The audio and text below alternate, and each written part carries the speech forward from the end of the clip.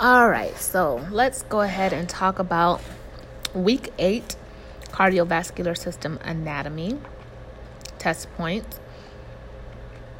All right, so first let's start with the heart, the layers of the heart. So around the heart, we have a sac called the pericardium.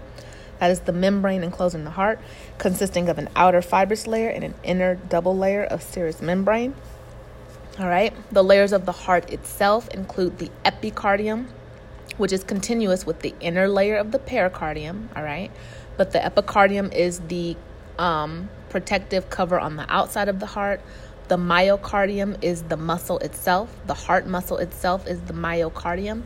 And the endocardium is the inner lining of the chambers. All right, it is continuous with the lining of the blood vessels.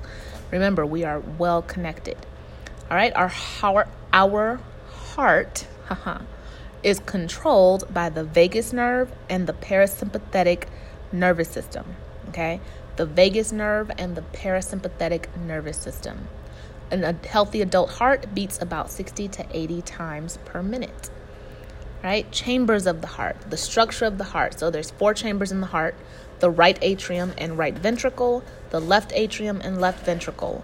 Please remember, the atriums come first. The atrium are the weaker valves at the top, and then the ventricles are the stronger valves at the bottom. All right? Not valves, chambers. The atrium and the ventricles are the chambers of the heart. Okay. The valves of the heart are the little doors in between the chambers and the vessels. All right. So we have the tricuspid valve, the pulmonary semilunar valve, the bicuspid or mitral valve, and then we have the aortic semilunar valve. All right. The tricuspid valve is between the right atrium and the right ventricle.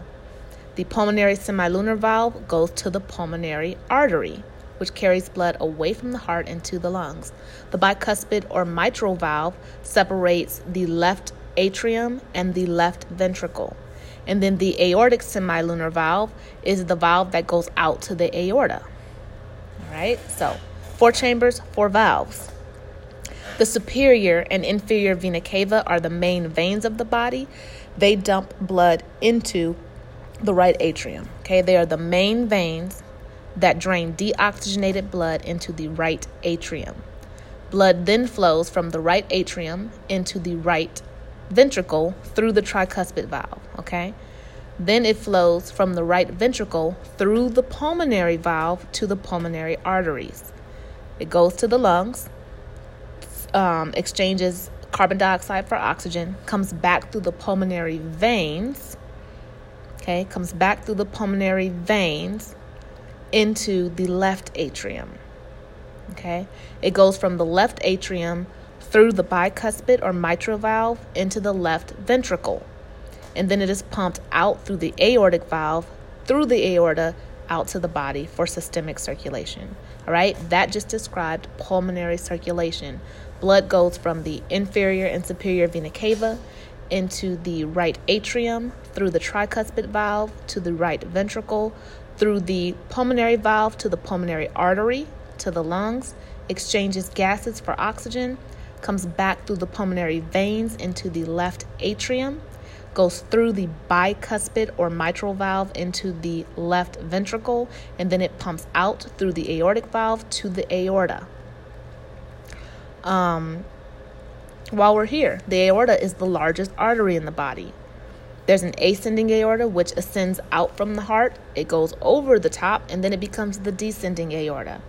All right, that is the largest artery in the body. The vessels then break down to arteries, which are even smaller, and they branch off smaller and smaller until we get down to arterioles and then capillaries. And that's where the gas exchange happens in the target tissues. Then the blood goes back into the capillaries, goes into the venules, which are really tiny veins, collects into veins, and ends up back at the superior and inferior vena cava. All right, so don't forget the systemic circulation as well. It goes from the aorta to the arteries, arterioles, capillaries, then goes back into the capillaries, then to the venules, then to the veins, then to the inferior and superior vena cava, and then we end up right back with the pulmonary circulation. All right. Arteries in general are thick-walled, muscular, and elastic. Okay. They carry blood away from the heart. Arteries with an A carry blood away. Veins are blood vessels that carry blood back to the heart. They have valves to prevent backflow. Be familiar with the venous pump. The venous pump is the contraction of the muscles of our skeletal muscle that helps blood pump or travel back to the heart. Right? Gas exchange. Blood exchanges oxygen for carbon dioxide and carbon dioxide for oxygen by diffusion. Okay? Substances tend to go to an area of lesser concentration. All right? Know what the coronary arteries are. The coronary arteries are the blood vessels that branch from the aorta and carry oxygen-rich blood to the heart muscle. They are the actual arteries that supply the heart muscle itself with its own oxygen supply. All right? The carotid artery is a major artery. It supplies oxygenated blood to the head. It is a major pulse point. Other major pulse points include the femoral, brachial, radial, and dorsal pedis. There are more, but these are the main ones we want to focus on. All right? So the major pulse points are the carotid artery, the femoral, brachial, radial, and dorsal pedis pulse points. The jugular vein is the vein that carries blood from the head to the superior vena cava. So the jugular vein is the main vein in the neck that drains the head. Okay? Let's talk about blood. The function of blood. Blood delivers oxygen and nutrients and secretions to the tissues. It carries away waste from the tissues. It aids in heat and temperature regulation. It protects us from pathogenic invasion, and it clots to prevent hemorrhage. The components of blood are plasma. Plasma is the liquid component of blood. It makes up 50 to 60% of blood.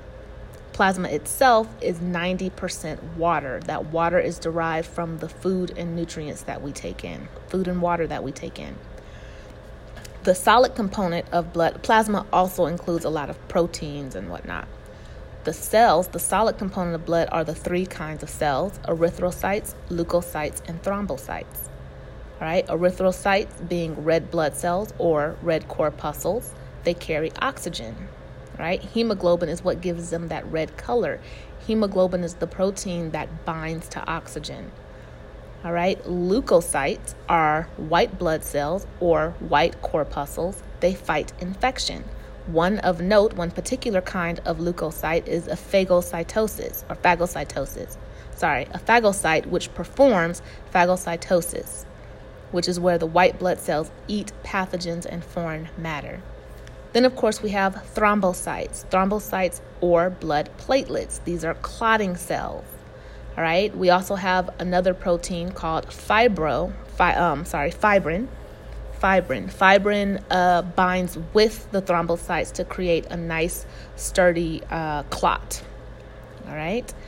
That's about it. A couple of terminology points that you might want to remember. I think there's a lot of terminology this week, but I'm literally stalling as I pull it out of my folder here. Sorry. Terminology that you're going to want to remember for the test. There's a lot that you'll want to remember in general for MBLEX, but okay. Lysis means decomposition or the breakdown or disintegration. And penia means deficiency. So if someone has thrombocytopenia, that means they have a deficiency of thrombocytes, which means they probably don't clot very well. They might be a hemophiliac. Okay? Other than that, I think that is about it for the test. All right? Happy studying.